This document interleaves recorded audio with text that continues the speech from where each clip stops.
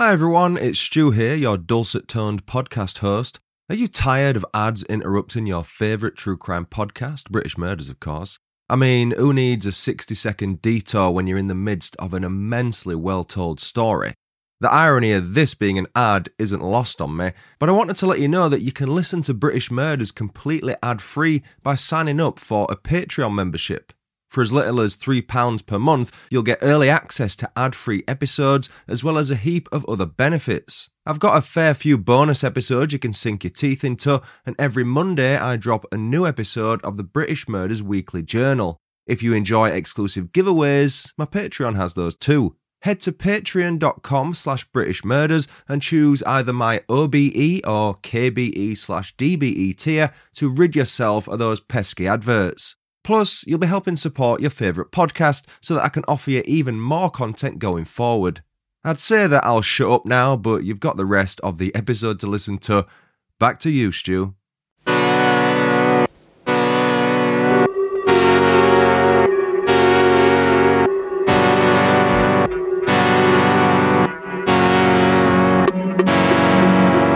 Hello everyone and welcome to British Murders, the podcast that focuses exclusively on British murder cases with an occasional glimpse at horror movies. I'm your host Stuart Blues and this is now the 4th episode of Season 5. I hope you all managed to check out episode 3 last week. It focused on the horrific crimes of paedophile killer Colin Hatch.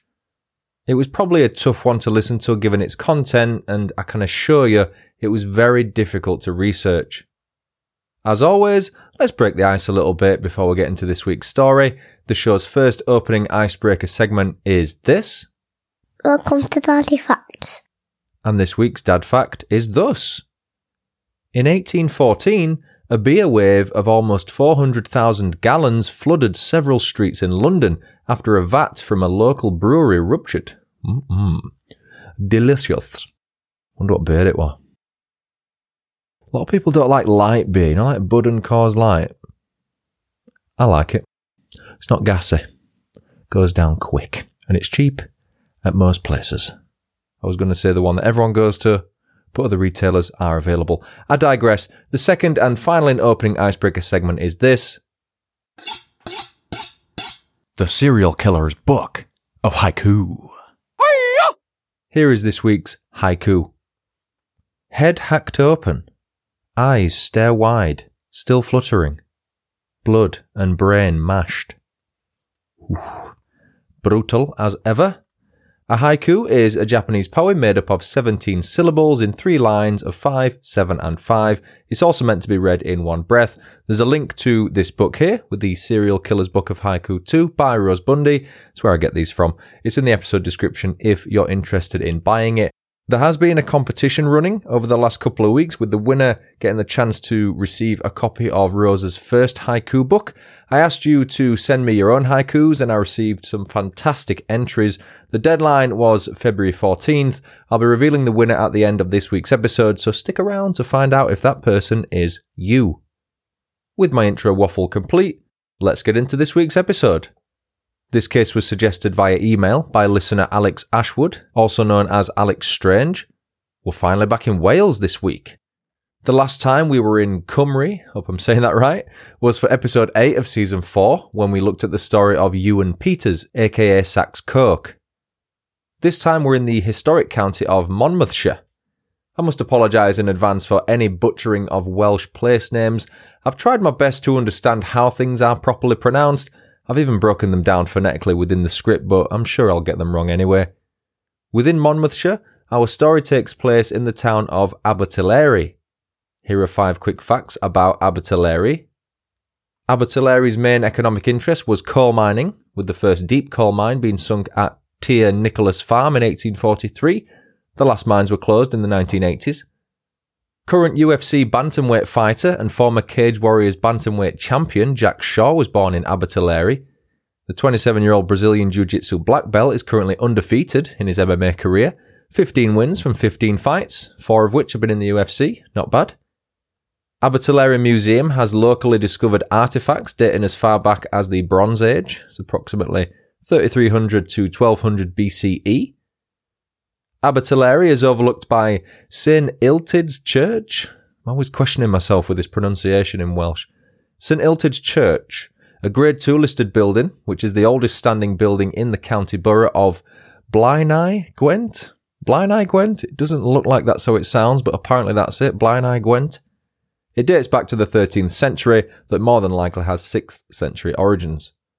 And finally, fact number 5, Abertillery was officially twinned with Royat, a town in the Auvergne, a former administrative region of central France, on the 1st of March 2010. Auvergne has been part of Auvergne-Rhône-Alpes, mad place names this week, a new southeast central France region, southeast central, since January 1st, 2016. Plenty of straw clutching this week with my 5 facts, as you can probably tell. With a population of 11,601, according to the 2011 census, Abertillery was once called home by the villain of this week's episode. The villain in question was named Harold Jones. Now, as with last week, this week's episode focuses on the sexual assault and murder of children. As always, feel free to skip this one if you're likely to be distressed by hearing that sort of content. Harold Jones was born on January 11th, 1906 in, you guessed it, Abertillery. Although our story actually starts in the year 1921, when Harold was 15 years old. 101 years ago this story's from. That to me makes it extremely interesting, though I can also assure you it makes it a complete pain in the arse to research. Harold, having recently celebrated his 15th birthday, was working as a shop assistant in a poultry shop at the start of 1921 after dropping out of school the year before. A poultry shop, I assume, is what we now call a butcher's shop, except it deals exclusively in poultry.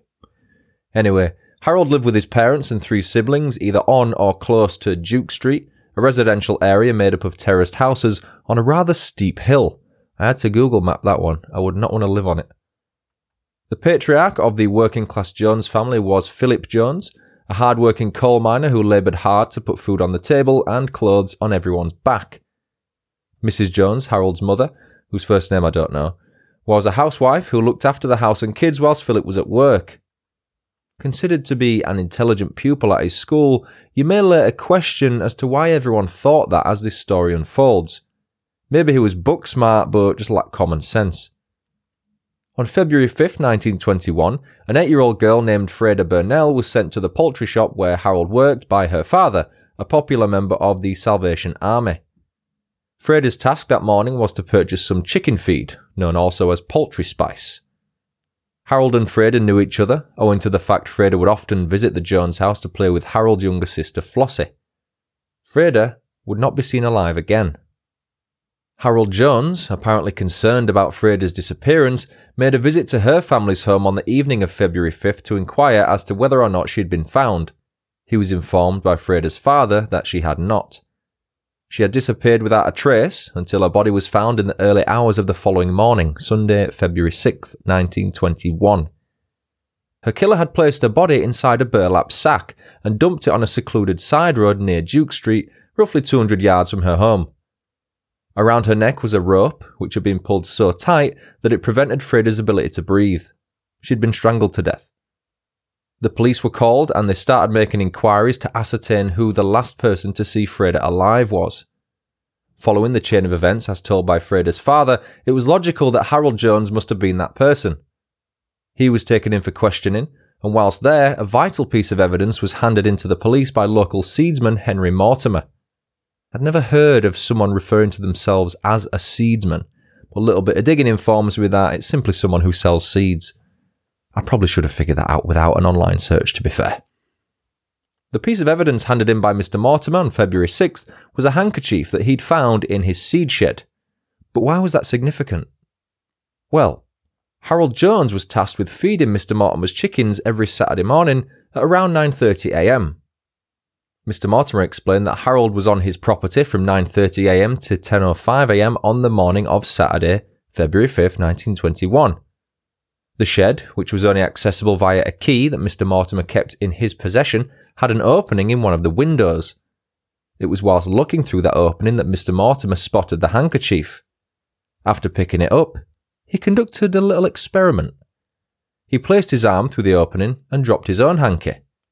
Came as no surprise when it landed in almost the exact same spot the unidentified hanky had landed. This meant that whoever had ditched the hanky had done so in the same manner, by placing their arm through the opening and dropping it before leaving the area.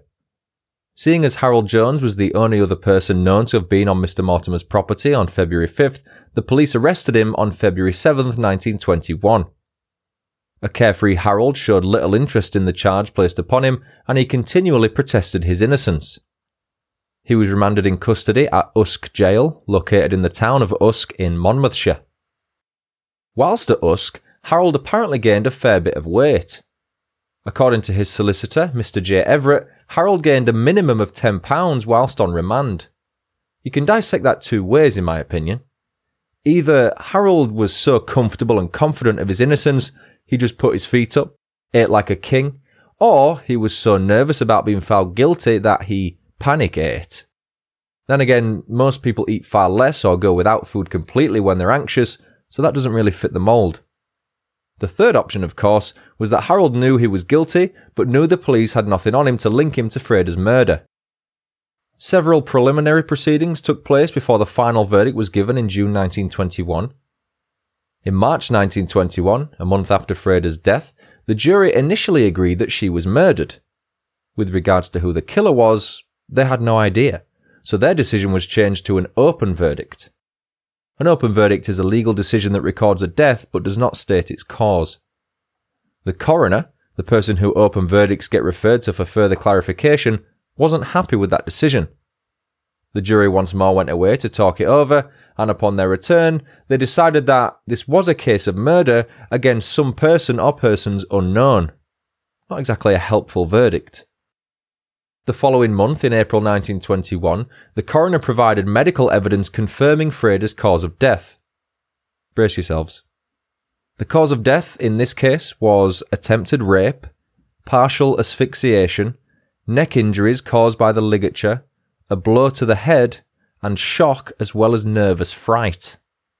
The final verdict was made by a jury containing 7 men and 5 women on June 23, 1921. They found Harold Jones not guilty of the murder of Freda Burnell, and he was subsequently released.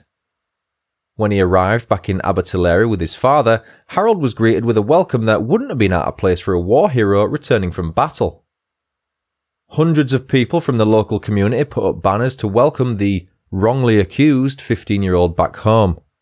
They'd later come to regret their hospitality. 2 weeks after Harold Jones's acquittal, another young girl went missing in Abertillery. This time it was 11-year-old Florence Irene Little, who was better known to her friends as Florrie. Florence was an incredibly bright schoolgirl who was in what was known as Standard 6. As far as I can tell, Standard 6 was one of, if not the highest learning level for Florence's age at the time, with textbooks being aimed at first-class pupils or teachers. Such was her intelligence, Florence was even recommended by her teacher to attend the prestigious Abertillery County School. Sadly, the young elocution prize winner would be denied her chance to attend and further her education. Like Freda Burnell, Florence's father Arthur was a miner, and the small family lived only 100 yards away from where poor Freda's body was found. Also like Freda, Florence one day disappeared into thin air. The date was July 8, 1921, and Florence had not long finished her supper shortly after 9 p.m. At roughly 9:30 p.m, Florence began playing in the street with Flossie Jones, Harold's sister. Arthur remembers looking out and seeing the girls playing together at what he recalled as being 9:45 p.m. that evening. Not long after that last sighting of his daughter, Florence's father exited the house, called out for her to come home as it was nearing her bedtime. No answer was received.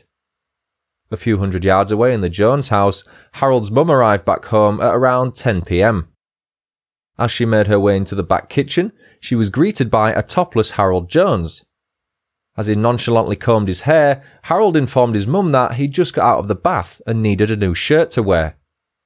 Mrs. Jones went to retrieve a new shirt, having no clue as to what had happened to the one her son was previously wearing. Across the way at Florence's house, her parents were extremely worried.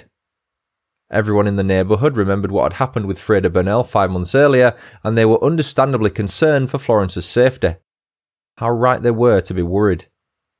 Several search parties were formed and a 25-mile radius was set. Amongst those searching the nearby fields and streets were Harold Jones and his father Philip. Florence's father had recalled how Harold suggested they get some bloodhounds to join the search parties. Arthur Little said, "I went into the house for a few minutes, and later, when I went into the street for the purpose of calling Florence in to go to bed, she was not to be found. Her mother called her and searched for her, but no trace of her could be discovered. No one seemed to have seen her. Sometime before 10 o'clock, my wife, who was greatly alarmed, went to the house of Jones, and Harold, who was bathing at the time, answered her.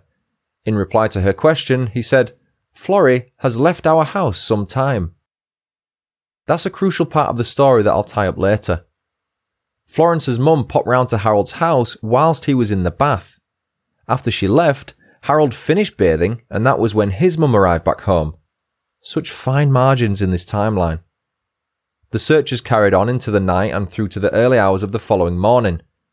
With nothing found, the decision was made by the police to conduct house-to-house searches within the local area. One of the Little family's closest neighbours was the Jones family. Their houses were about 30 feet apart, and as we've established, their children all played together. The search of Harold's house commenced at 9:45 a.m. and was led by Deputy Chief Constable Henry Lewis. Right away, things didn't quite add up. The walls of the property appeared to have been recently wiped down. They were immaculately clean. The story will continue after these quick messages. And now, back to the story. DCC Lewis then found two vital pieces of evidence covered in blood. The first was a kitchen knife found in a table drawer. The other was a stick found in the back kitchen by the boiler. With the search of the house coming to a close, DCC Lewis was about to move his officers onto the next location. Luckily, an eagle-eyed officer noticed a dark smear on the roof by a trapdoor leading to the attic. Preparing himself for what he was likely to see, DCC Lewis opened the 2-foot-wide trapdoor and made his way into the attic. As soon as his head popped above the opening, he immediately saw something that would haunt him for the rest of his life. The dead body of a young girl was lying in a pool of blood, with a grey army shirt covering her upper body and head. The sleeve of the army shirt was wrapped around the girl's neck, and a rope was tied around her body.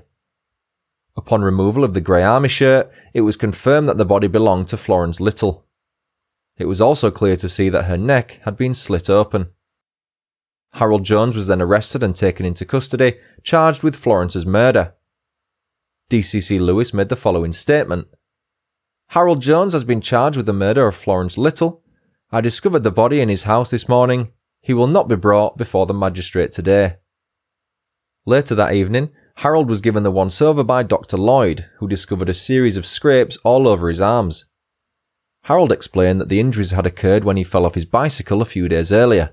But Dr. Lloyd wasn't buying it. He said, "In my opinion, they were more recent than that and were less than a day old." Whilst in custody, Monmouthshire County's chief analyst, Mr. George Thompson, examined a pair of Harold's trousers. He found what he perceived to be human bloodstains in the left hip pocket and on the right front leg. A post-mortem was conducted by Dr. Lloyd, who determined the cause of death was exsanguination as a result of Florence's jugular vein being severed.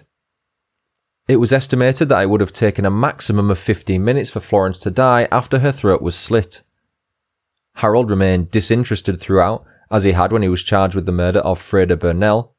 Perhaps he thought he would be acquitted once more. One of the more concerning aspects of this murder was its lack of an obvious motive. Nobody could work out why Harold would want to murder Florence. Harold, of course, didn't help and protested his innocence, despite overwhelming evidence against the contrary. Florence's funeral was held on July 3rd, 1921, only 5 days after her disappearance. At the time, her funeral was said to have been the largest in Wales, with hundreds of children and their parents attending. At a preliminary proceeding on July 22nd, 1921, it took the jury a mere 30 minutes to find Harold Jones guilty of the willful murder of Florence Little. There was no messing about this time. Regarding the chain of events on that fateful July night, here is what is believed to have happened. Harold Jones approached Lily Mae Little, Florence's younger sister, and asked her to tell his sister, Flossie, that he wanted a word with her. Bear with me on this one, I had to read this through about 5 times before I got what was going on. What was said between the Jones siblings remains a mystery, but Flossie then went and told Florence that Harold wanted a word with her. The two girls, Flossie and Florence, then went inside the Jones residence, but Flossie went back outside. When Lily later asked Flossie where her sister was, Flossie explained that she had gone out of the back door with Harold, so confusing that one of them's called Flossie and the other one's known as Florrie or Florence. Honestly, I could not wrap my head around this one when I first read it. Even when I read it 6 times. It's thought the piece of wood found by the boiler was used to hit Florence over the head and incapacitate her. Harold then used the kitchen knife to slit Florence's throat over the sink, effectively draining her body of its entire blood supply, whilst ensuring the cleanup job would be minimal. The coroner went on record saying there were barely 2 teaspoons of blood left in Florence's body. A table found in Harold's bedroom was also covered in bloodstains and was suspected as being used to aid him to lift Florence's body into the attic. Florence's clothes were slightly ripped, but it was revealed there was no evidence of a sexual assault. In an unexpected twist, Harold confessed to the murder of Florence Little in November 1921. The confession was actually written in September 1921, but it was being held by his solicitor at Harold's request. It read, "I, Harold Jones, confess I did willfully and deliberately murder Flora Little on July 8th, causing her to die without preparation to meet her God, the reason for doing so being the desire to kill. Flora was about to leave the house when I got hold of her, seized her throat, and cut her throat with a knife in the back kitchen, putting her head over the wash. I then went into the front room, leaving Flora's body in the wash." I think that he means the sink there. "I went to the kitchen, bringing a shirt, which I wrapped around her head. I carried the body upstairs, brought a little table out of the room, put the body on the table, and then got on the table. I took the body in my arms and tried to push it into the garret, attic. I then replaced the body on the table and went downstairs to get a rope from outside in the backyard. I returned upstairs, tied the rope to the body, got on the table, dragged myself through the manhole with the end of the rope in my hands. Then, finding the rope not long enough to enable me to get the rope through the manhole, I got back on the table, tied my handkerchief to the rope, clambered up through the manhole and dragged the body up to the loft." What a palaver. "After getting back to the table, I replaced the cover on the manhole, replaced the table in my room, and went downstairs to get a bowl of water and a cloth. I took it upstairs to wash off the stains of blood on the walls, the landing and the table. I went downstairs to fetch a kettle, and finding more bloodstains, I washed them off, and then went upstairs, throwing the water out of the bowl into the bosh." Not sure what that is. "As I was having a bath, Mrs. Little came to the door, just as I was washing my head and my body. I denied Flora was in the house, and went back and finished my bath. I hereby declare the above statement to be true, dated September 17th, 1921. Sentencing Judge Mr. Justice Roche said during sentencing, "I am satisfied from the doctor's evidence that the boy's mind is as right and sane as anyone in this court, in the sense in which the law regards sanity. Otherwise, had I the slightest doubt, I should not have allowed this plea to be accepted. Perversion of instinct in that sense, yes, the boy is not normal, of course. The defence of insanity was not raised on a former occasion or on this. Because strange and abnormal as regards his moral character, there is, to my mind, no ground or suggestion on the evidence for saying he is otherwise than sane. Let him go away from here as quietly as possible. I make this observation because I understand that on a former occasion, public opinion in the lad's favour was loudly vented, and the lad became a sort of hero. Referring to someone as lad, you gotta love 1920s slang. Let not the contrary take place, whatever people's feelings be. Among the motives which contributed to the second crime was overwhelming vanity, and a desire to be in the public eye, which could not but have been fed by the unseemly and unnatural demonstrations which I understand took place on a former occasion. Words are not wanted, and I think they are useless in this case. My duty is simply to pass on to you the sentence which the Act of Parliament has decreed shall be the sentence passed on anyone under 16 years of age who is convicted or pleads guilty to this offence. The sentence upon you is that you be detained during His Majesty's pleasure." I know that's a long statement and it's oldie-worldy language. Basically, he's saying the sentence was to be detained under His Majesty's pleasure.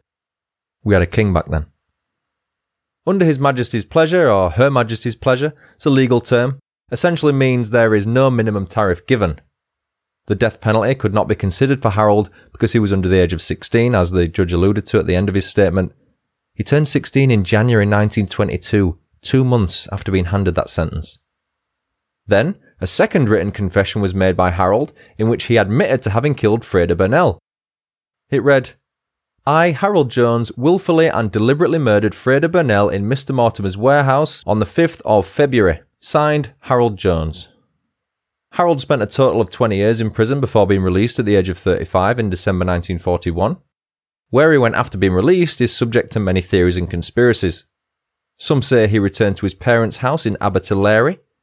Others say he changed his name to Harry Stevens and moved to Fulham in West London. Local historian Neil Wilkins states that Harold joined the army, served in Libya before his military service ended in February 1946. Harold appears to have resurfaced again in the mid-1960s at the same time as the Jack the Stripper murders occurred. The Jack the Stripper murders, also known as the Hammersmith Nude murders, involved the killing of 6 sex workers between 1964 and 1965 in West London. It's also believed by some that 2 murders in 1959 and 1963 were committed by the same perpetrator. A Scottish security guard called Mungo Ireland was believed to be the main subject, however he took his own life before he could be arrested.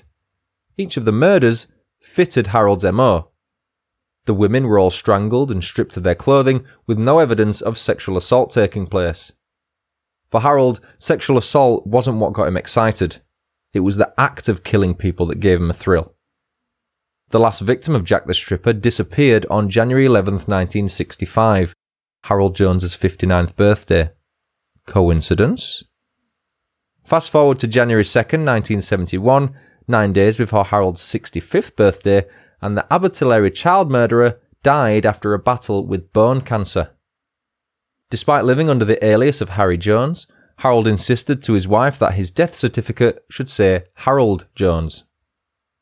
Jack the Stripper's victims were 30-year-old Hannah Tailford, 25-year-old Irene Lockwood, 22-year-old Helen Barthélemy, 30-year-old Mary Fleming, 21-year-old Frances Brown, and 27-year-old Bridget O'Hara.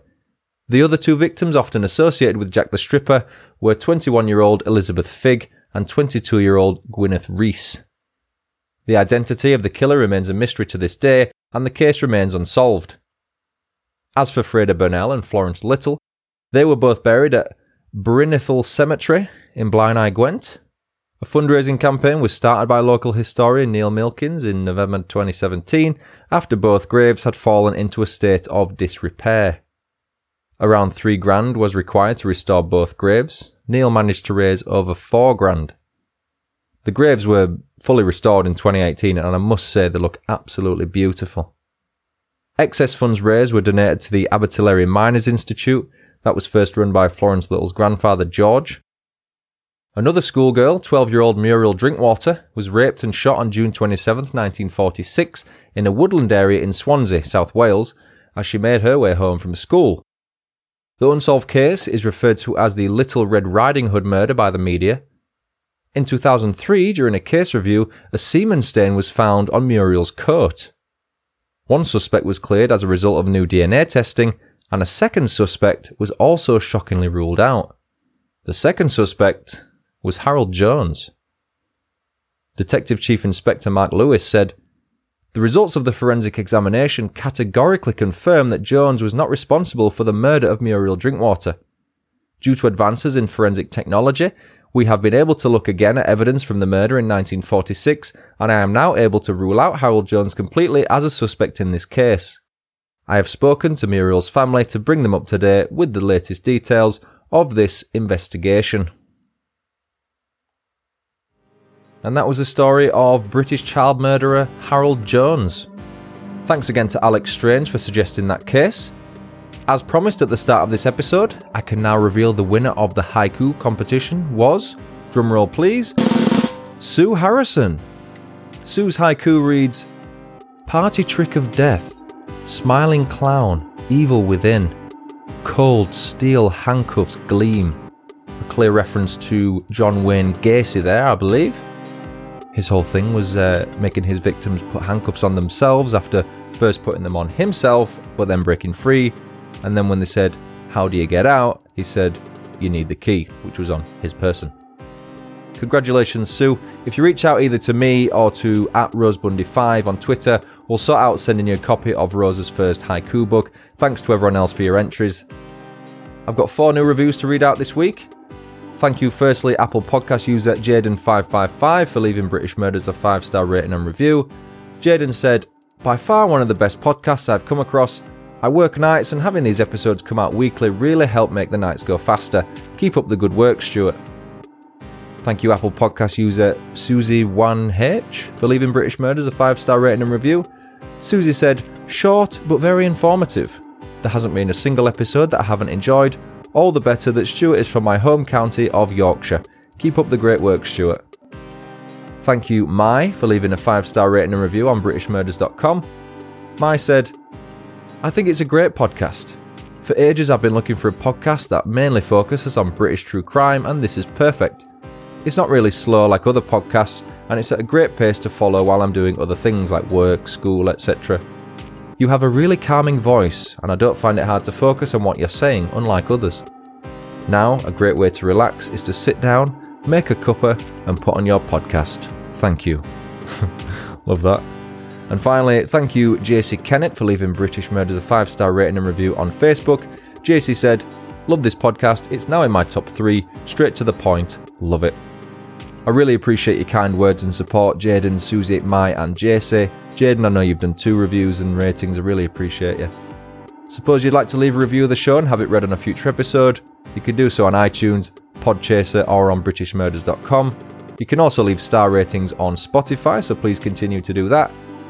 You can become a Patreon member to gain early access to ad-free episodes, or donate on a one-off basis via buymeacoffee.com. Links to both of those are on my website. Please continue sending in your case suggestions to britishmurderspodcast@gmail.com, or message me on social media, or contact me on the website. There's a form on there. You'll not only get the episode covered, but you'll also get a cheeky shout out. That's it for now. I've been Stuart Blues. This has been British Murders. Thanks so much for listening. Until next time, cheerio.